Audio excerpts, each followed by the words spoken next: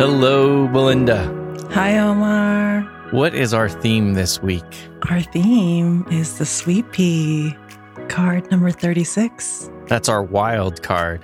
Is that right? It's one of two. The sweet pea is not the edible one. This is something different. Yeah, for some reason today I got inspired before our recording to go out onto the land here in Mount Shasta and collect a sweet pea for this podcast. And this sweet pea plant is definitely not the ones that we eat. It's oftentimes you might see it in bouquets. What color is it? It's a beautiful pink color. This is the one that grows on our land. So beautiful. Before we jump further into this week's theme, I'd love to just share a note we received on LinkedIn.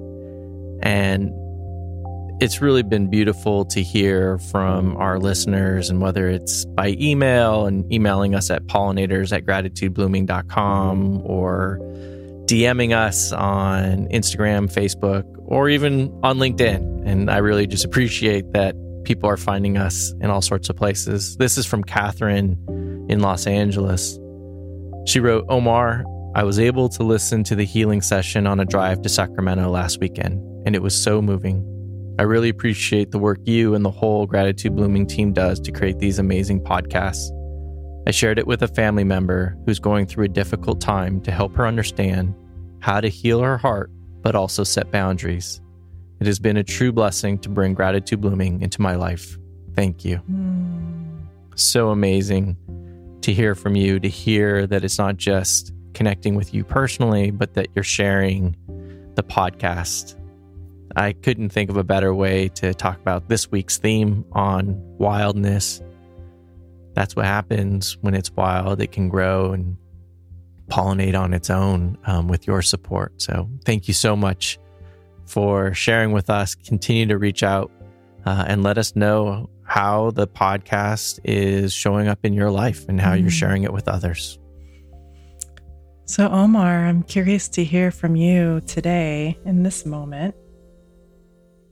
What does the wild card, what is your word of gratitude if you were to choose your own word today? So the word that's coming to me right now is nature, and just really appreciating the cycles of nature. As you know, I grew up here in Los Angeles, and we used to joke that we had 4 seasons: earthquakes, fires, floods, and civil unrests. And, you know, and part of it was a joke, but part of it was very real, that we're constantly shaking, on fire, flooding, and going through these cycles of civil unrest. I remember in 92, as a senior in high school, there was so much smoke in the air. Like I couldn't even see the end of my block. It was just, you can smell it, you can feel it, you could taste it. And it just was this incredible demonstration of how fragile things are. And what does it really take? You know, I think for me, I realized like democracy is fragile. Cities are fragile. And so for me, kind of very early on, I was like, okay, I can't take these things for granted. And that's, to me, in some ways, what nature does, whether it is all the fires that are happening right now. I think right now there's the largest fire in California, or the second largest fire in recorded history.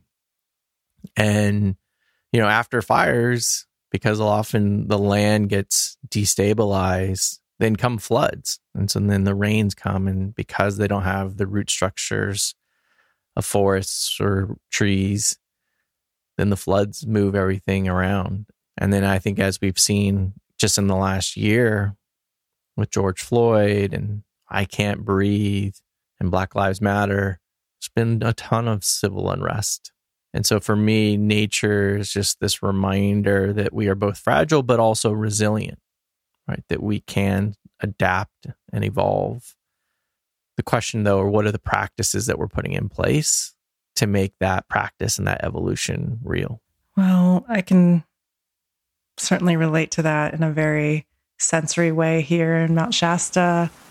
Every day we're kind of at the whim of the wind, and it's been interesting to notice how you can't really take clean air, blue skies, the sunlight for granted. And every day when I wake up and I see just even for a moment the sun and the blue sky, I'm even more grateful because it changes so rapidly right now, depending on which direction the wind is blowing. And definitely noticing myself staying indoors more this week, and it's hard. And also I find myself being more grateful when I am outside. Like this morning when I went to find this one sweet pea, few sweet peas left on the land. We're kind of at the end of its growing season. It usually comes out during the summer solstice. And so I managed to find a few growing by the creek. And yeah, it is really interesting to look at this plant. Omar, we look at the digital cards of the flower, and then we also have Arlene's sketch. And it's just a really different experience right now as we're just looking at it in real life and seeing the colors, the petals, the intricacies of this flower. And like you said, it's such a gentle, beautiful reminder of nature. And what's also interesting is it grows in these thick vines, and the vines are so strong that you can literally not pull them out of the ground if you wanted to transplant them because they're so rooted in the earth. So it's just such an interesting juxtaposition of delicate with resilience. Isn't it? They're two sides of the same coin, that we are fragile and yet we can adapt. That's what nature to me is, this constant reminder that change is all that we can assume. The challenge, though, is that I think the human brain can resist change. And so it really takes these practices, it takes this sort of intelligence, this wisdom, these reminders of like, how do we constantly remind ourselves that change is happening, right? Like that, to me, the definition of mindfulness is really the practice of noticing change. It's when we stop noticing change, then we become mindless. And we have these traditions, right? Meditation just wasn't born yesterday. It comes out of a long practice, for thousands of years of realizing like, oh, okay, we have to overcome the brain's tendency to just sort of like try to hold things the same, as opposed to recognizing that things are changing. One of my favorite phrases on this is from the Asaro tribe in Papua New Guinea. And they said that knowledge is just a rumor until it's felt in the bones. And so when we like dig deep in and we are connected at that sort of bone level, our sort of structure, and we realize, okay, this isn't a nice to have. Knowledge isn't just like, oh, okay, this is just information. This is theory. No, this is something that we feel in our bones. This is practice. And so how do we practice noticing the change around us? We're familiar with muscle memory, but I also think there's emotional muscle memory. How do we actually take these practices? I've been deep into embodiment and realizing that trauma can get passed on from generation to generation, right? In some ways, this is what helped get me going on this path, was realizing that like, oh, my anger actually came passed on. This sort of short fuse on certain things was not just a behavioral trait.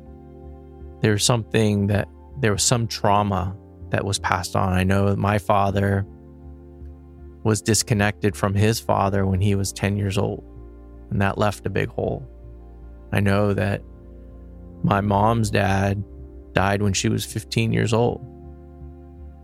And so for me, I just, as a dad and as a parent now, I don't take for granted the time that I have with my daughters.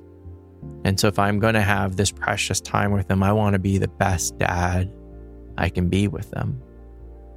And so these practices, I think what is beautiful is that, yes, trauma and pain can be passed on, but these cycles also can be broken. And this then is the beauty of nature, is this reminder that things are changing. Just because things have been a certain way doesn't mean it is inevitable. Last week's theme was infinite possibility. And so that is a great sort of reminder that things are not inevitable. In any given moment, we can choose in some ways, how do we want to show up? How do we want to be present? What practice do we want to have to overcome the brain's resistance to change? It's interesting too, how the trauma that we're, in some ways experiencing or getting passed on from our ancestors, how they also store in our bodies if we don't acknowledge them, feel them, and release them. And it takes me back to this Monday's gratitude circle, where we had someone share about how she feels like she's doing healing for her family line. And I know her personally as someone who actually, her family survived genocide. And so when she shared that, it was powerful that, for her to spend this time healing herself, it actually is something that her ancestors weren't able to do, and she's now able to do for them all. So I just love that image of you, Omar, doing this healing for your mom's family and your father's family. It's been one of those things where realizing that my heart needed to grow in order to be the dad I wanted to be, the husband, the leader. And that to me is when knowledge is just a rumor until it's felt in the bones, is like, okay, this needs to be embodied. This needs to be some practice. This isn't just a theory in my head. And that's, I think sometimes we kind of separate. We have mindfulness, and it's all about kind of from the shoulders up. And it's easy. I've heard one person call it spiritual bypass. So even when you practice meditation or mindfulness, you can disassociate from your body. And nature, again, is this incredible, very tangible, very real. If you've ever been in the ocean and you can feel the waves and the movement, nature is constantly moving. If you ever go into a forest and you hear the sounds of the wind rustling through the trees, nature is always moving. And it's a little bit of a spiritual bypass for us to kind of think that we can create these little boxes. We live in a box. We drive maybe to work in a box and with wheels on it and go to an office when we used to go to offices in a box. And these things can feel very static. But nature is hardly static. It's wild. So what would be your point of view on the sweet pea and nature and this wild card, and how you would interpret it? How can I be sweet and strong at the same time? Because it feels like very different energies. And it's interesting because I do feel like the sweet pea is saying, be resilient in the face of change, in the winds of change. Even the day-to-day experience of being in the thick of smoke here. And it's also saying, don't be so strong that you're hardened by that strength. Be rooted. Be grounded. I feel like we're going through, in a lot of ways, spiritual boot camp as a collective right now, with so much change. Maybe change was always, I know change has always been here. It just feels like the magnitude and the pace of it, and just the amount of change we're all going through at the same time on this planet, it feels tremendous. And, how do I really be with that? How do I be strong with that? And also soft, because there are times when I need to yield. There are times when I need to dance and, flow with this wind. And maybe there's a time when I need to be strong so I can face the wind in battle. And it's interesting how it changes with the moment, much like how the trees and the plants have to adjust to every blow, moment to moment. Season by season. And whether your seasons include fires, earthquakes, and floods, and civil unrests, or snow and rain, we have it all. You use the word resilient, and I think it's important to really define that. And, for me, I think resilience is this ability to adapt to change. I like to think about it as like, what can happen from A to B, and an infinite amount of things. But it's often very easy to have, I think, the opposite in some ways of resiliency is efficiency. How fast can I go from A to B? And if you're working on sort of movement and speed, then change is very disruptive. But if you assume change and you can adapt to it, then all of a sudden you're finding this beautiful balance. And it's only when we lean too hard on one side or another. So if efficiency means that we can't be resilient, but resilient, how do we then also be efficient? How do we be both strong and fragile, right? And sensitive. Like, it's okay to be fragile and sensitive.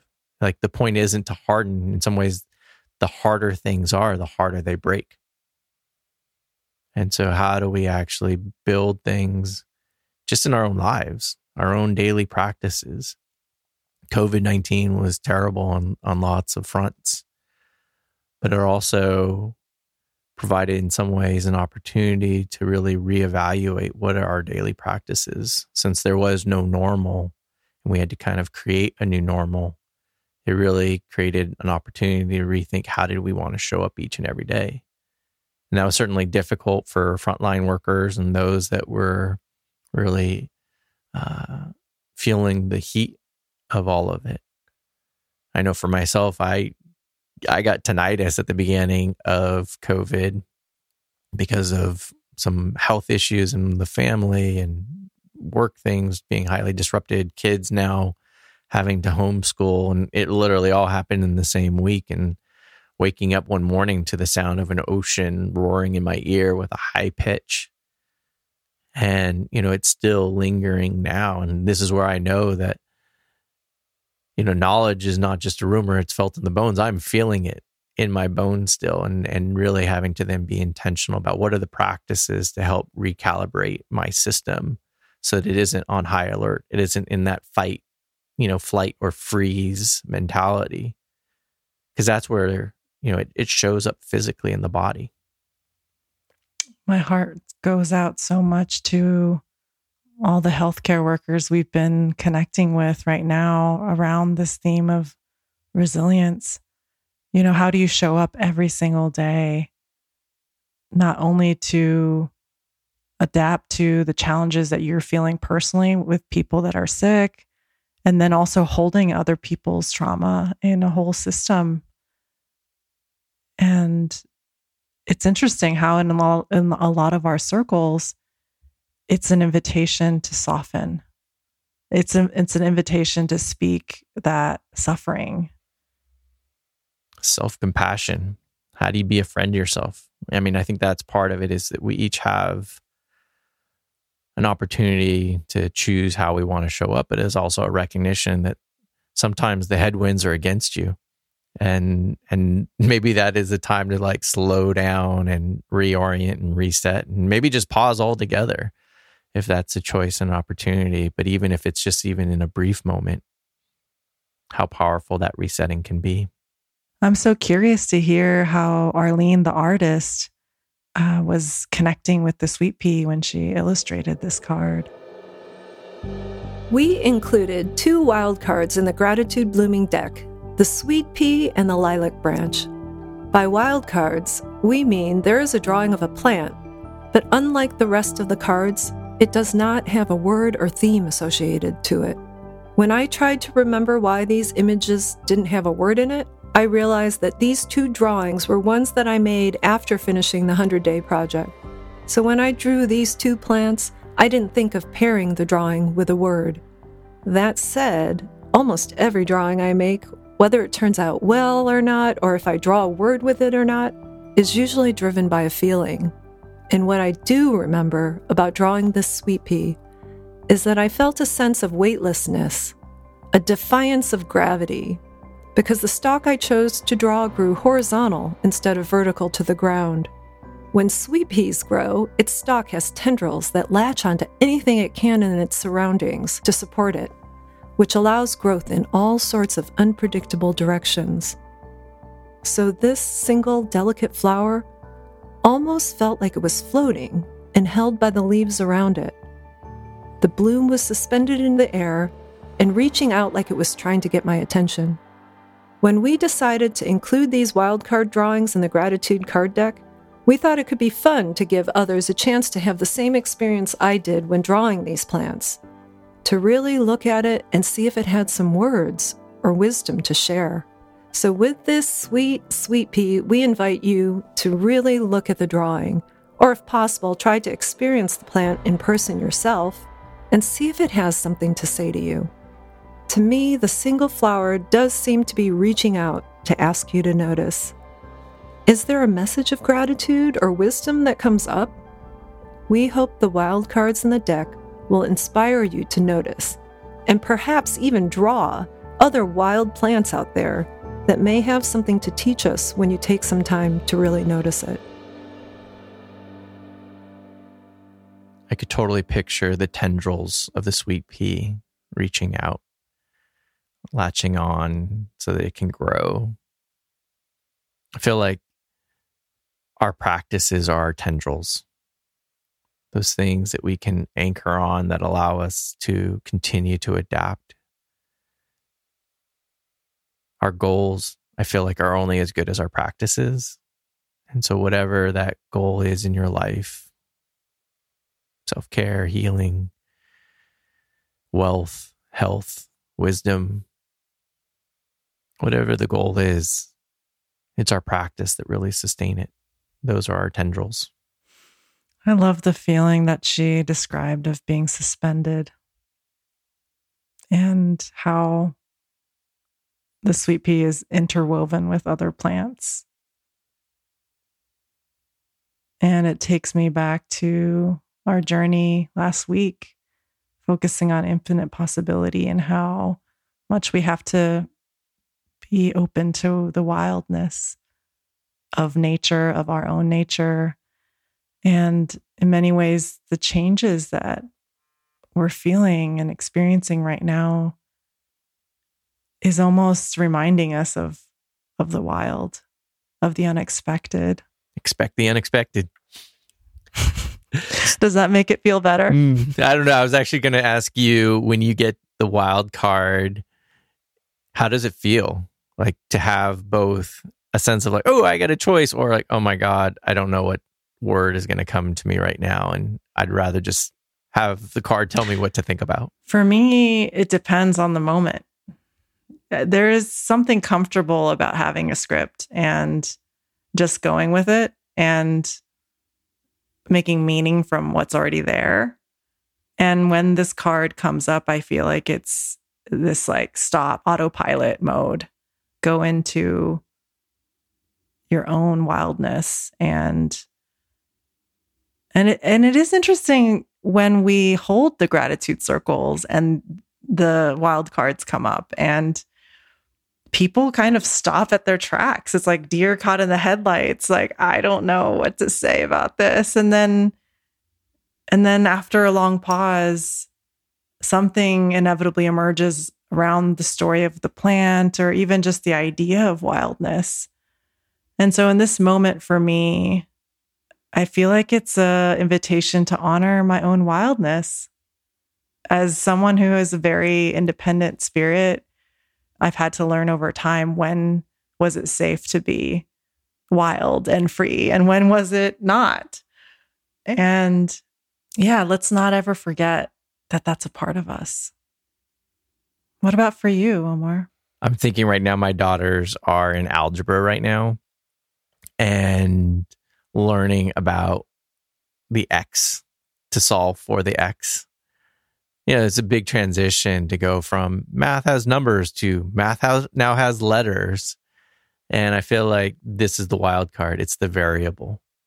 And part of it is then really trying to understand, like, okay, what is the variable in my life? What is that thing that is very different each and every day? Sometimes there are themes that kind of come up, for me. Control and impatience are sort of constant themes, but it's interesting to see what triggers them. And that reveals something new for me. I've always thought that I was very in touch with my body as an athlete.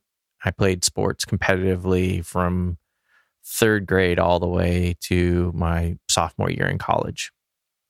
And so I felt very comfortable in my body as a natural athlete. A couple of years ago, I ran a couple of marathons, and even after taking a lot of time off.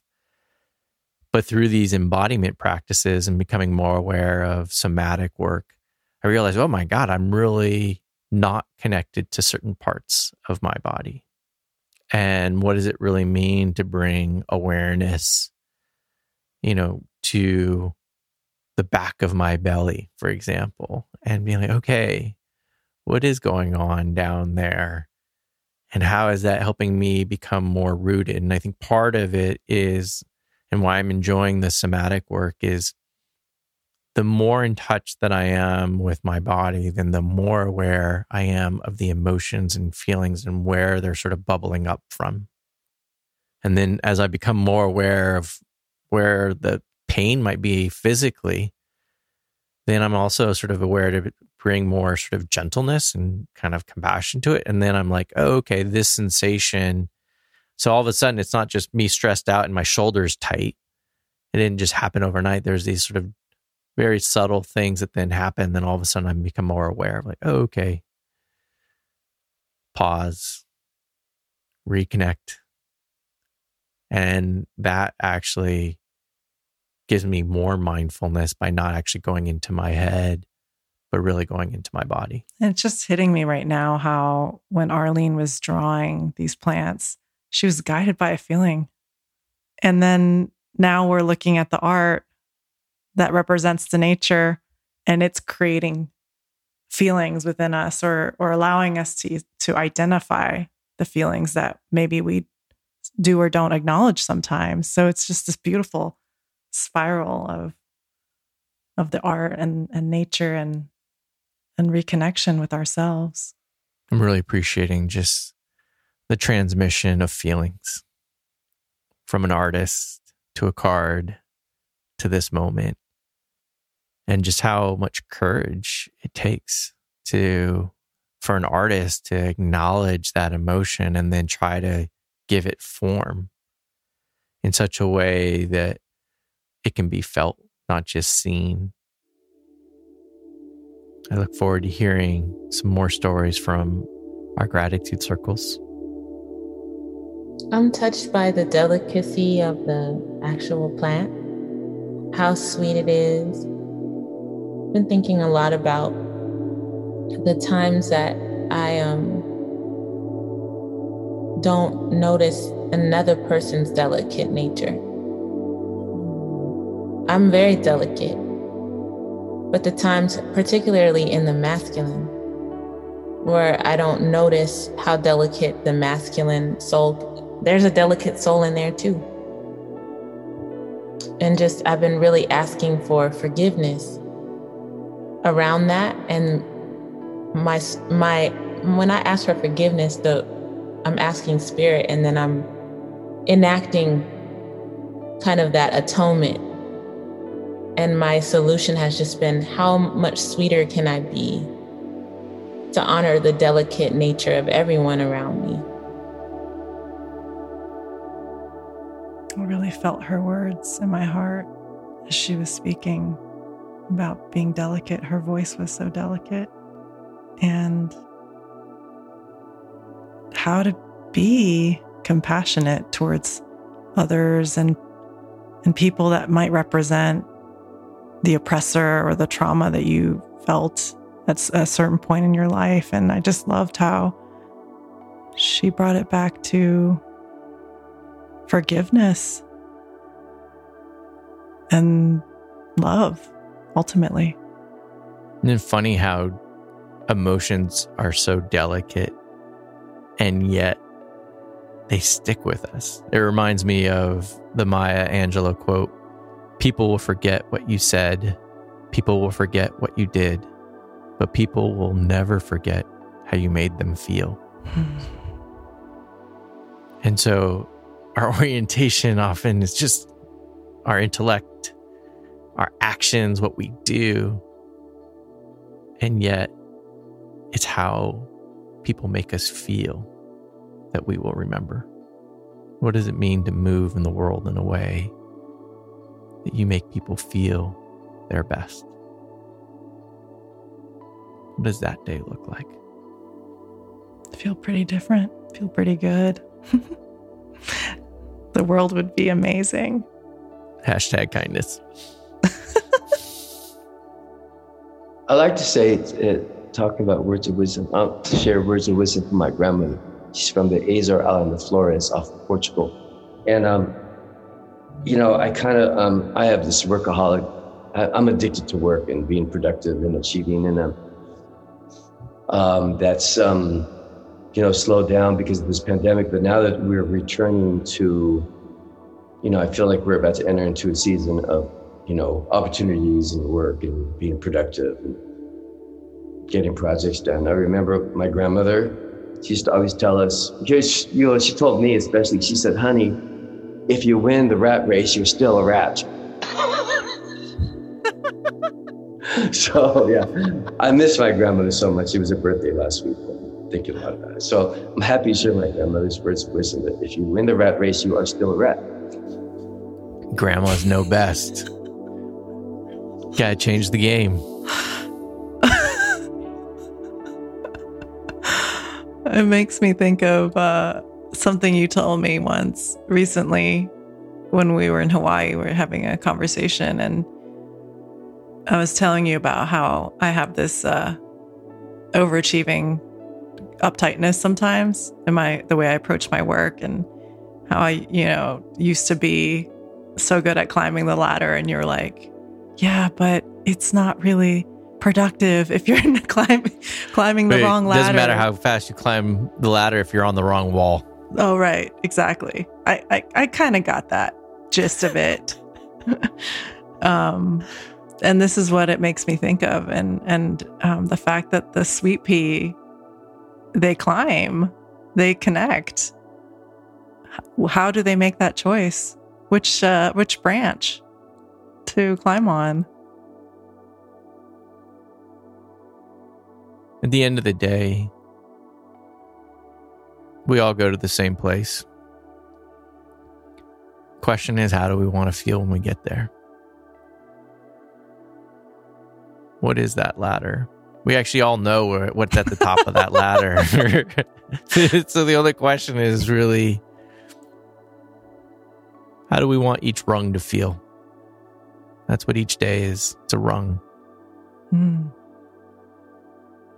I actually think I'd rather think of it less as a ladder and more of like a lattice. So it's not just this vertical up and down binary, but it is this lattice that allows us to sort of move sideways and move around and explore. That's what I think is beautiful about sweet peas and grapevines and these things that just kind of grow. And depending on what the structure is, really shapes how they grow. Right? If you think about a vineyard and how they string the vines across. And so what are those strings? What is the lattice in which we're attaching ourselves to? I'm also feeling how it's this integration between the feminine and the masculine within us all. the structure of a lattice and then the flow of how it wants to grow and dance and spiral along that structure. It brings me a good feeling. Wild brings me authenticity. Wild brings me freedom. Tough, toughness in a good way. Beauty. Yeah, authenticity, being authentic, not following something else. It's just uniqueness. It's interesting that she identified wildness with authenticity. And I don't think I would have ever connected the two. Yet wildness means there's no template. And so if we're all living our truth, expressing ourselves as who we truly are, then we are being wild and therefore authentic. I don't know if there's any way to be authentic without being vulnerable. And vulnerable means to kind of name that ephemeral feeling and to acknowledge it. At the same time, though, to realize that it is an ephemeral thing and that we don't need to attach to it. And that's, to me, the balance, is remembering like, oh, this is a real feeling. Let me acknowledge it. But also, I don't need to cling to it. I can let that feeling go. And I think this is where maybe the embodiment practices really show up, is that when we don't let go of a feeling, then it tends to take root in our body in some particular way. And particularly when it's a painful one. And so connecting to our bodies is in some ways unearthing some of these emotions and feelings that have embedded, some in our lives, some that we've inherited. And realizing like, okay, I want to be healthy physically, emotionally. What does that look like and mean? And be open to that question. And maybe it's the openness is the wild card. So I'm like, okay, I don't know all the answers, but I'm willing to go on the journey. I'm willing to grow. I'm willing to sprout some tendrils and feel my way forward. It really reminds me of the conversation last week on infinite possibility around that. And it's interesting because, Omar, you and I are both choosing the path of the unknown. As entrepreneurs, we don't know what's going to happen. And it's interesting to think about this idea of resilience. Oftentimes people attach that virtue to being an entrepreneur. Someone that can handle challenge, can know what to do in the face of adversity and still continue to take one step forward after another. And while I find that to be a beautiful strength, I also wonder in this moment, looking at the sweet pea, if there's times where we shouldn't be moving forward with something because it's too hard and we're not meant to struggle that much. Yeah.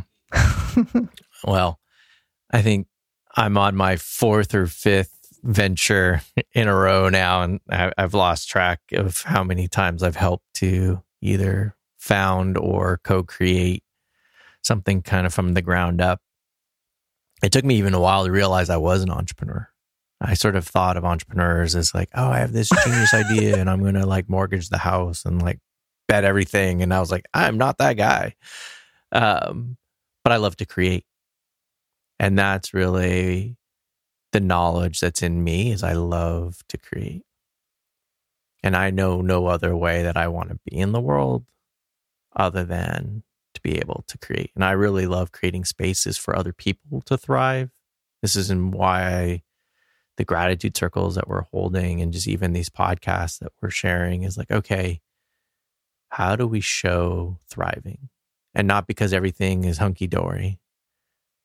Even when it's tough, really what is possible even in that situation and environment. Did you have to let it go in those iterations, or did they just take a new form? Looking back on it now, I've had it all. I've had it go well. I've had it go bad. I've had it go sideways in terms of opportunities expanding or some not. I was at a startup and got laid off the week before my first daughter was born, and it was in 2008.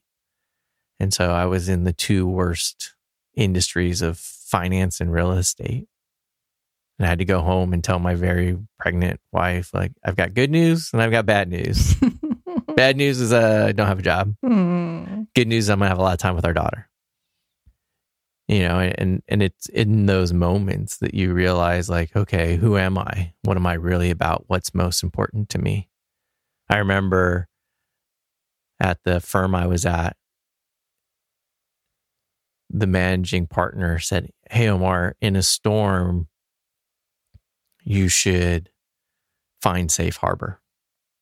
And I was like, look, I'm not a ocean captain, but my understanding is that sometimes when a storm is about to hit, it's actually better to go out to sea. Because when you're stuck in the harbor, you can just get rammed up against the pier, and it actually can be even more dangerous. And so if you can go out to sea, you can find that space, you can find that openness, then there's more possibility and opportunity. I got laid off, so, not sure which way that went for me. I have appreciated the opportunities and choices I've had subsequently, because what I realized in some ways is I had to bet on myself. I had to invest in me and the vision that I had to see and wanted to see in the world. I'm stoked with where I'm at. One thing that comes up for me around that, just to remember this, is at the end of the day, maybe it doesn't matter what it looks like, the things that were the material form of the things. Because what I hear you say is, it's you at the end of the day. And these things are all expressions of what you're creating. And with each phase of your journey, it's taking different form. And so the attachment to the form is what causes the suffering and the I've got to hang on to this. And I think that's the thing that has been hard for me in my own entrepreneurial wildness, is the attachment to the form. And when I actually was able to release it, it became Gratitude Blooming. But before that, it was something very different. And I had to learn to be okay with letting go, to see. So now I have to share my favorite poem, The Uses of Not by Lao Tzu. And I love this poem for a lot of reasons. One is because it was written in the 4th century BC. So the human mind, as we know it today, has been around for a while. It goes, 30 spokes meet in the hub.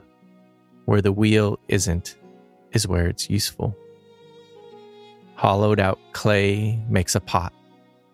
Where the pot's not is where it's useful. Cut doors and windows to make a room. Where the room is not, there's room for you. And so the profit in what is in the use of what is not.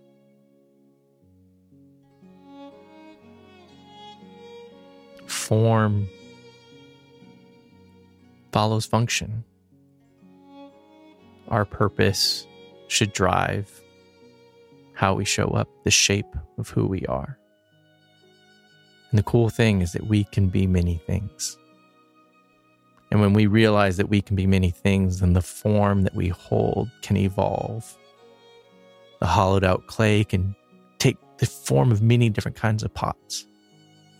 And what we need to hold and what we need to contain can be responsive to the moment we're in. That's what I love about nature. Such a teacher in that. I think we're now going to hear some journal entries. Sweet Pea Wildcard. Imagine my own words of wisdom and gratitude. I have been harvesting sweet peas for a few weeks now. That is going to be my snack later. my word is going to be nourish. Nourish the soul, the body, and mind. I have been educating myself about white supremacy and my role in its disgraceful grip on society. I am listening to Black and Indigenous folks. I am making mistakes. I feel I am nourishing my soul, my body, and mind. I'm reading right now this book called In Grandma's Hands, and it's all about trauma and embodiment.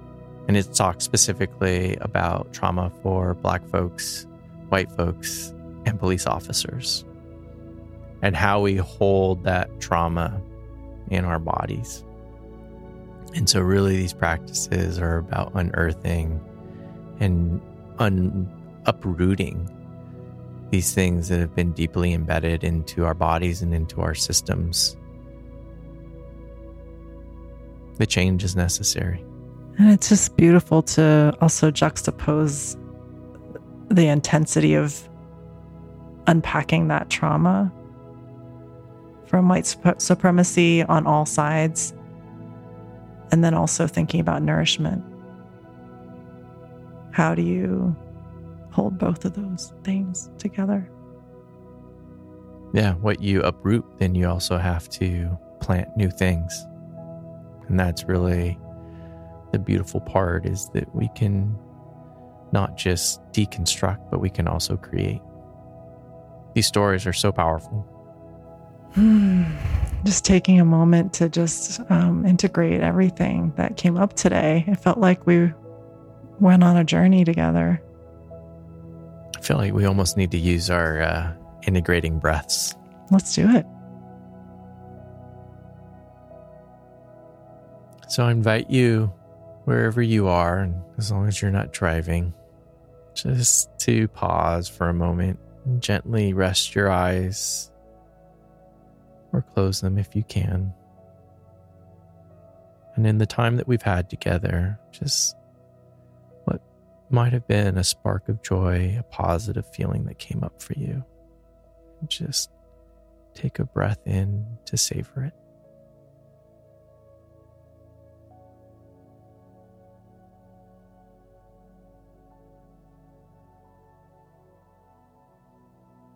And for this next breath, what might have been a charged emotion that came up for you, and can you acknowledge it and compost it to make soil for new growth?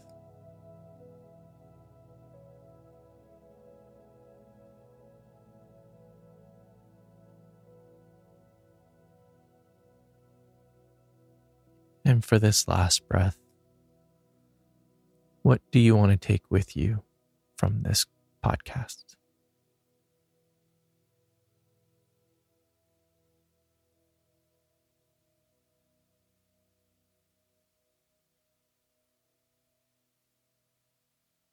Thank you so much for joining us this week. We appreciate you. We love hearing from you. You can find us on all social media. These stories are your stories. We're here because you're here. And together, we can expand our tendrils even further.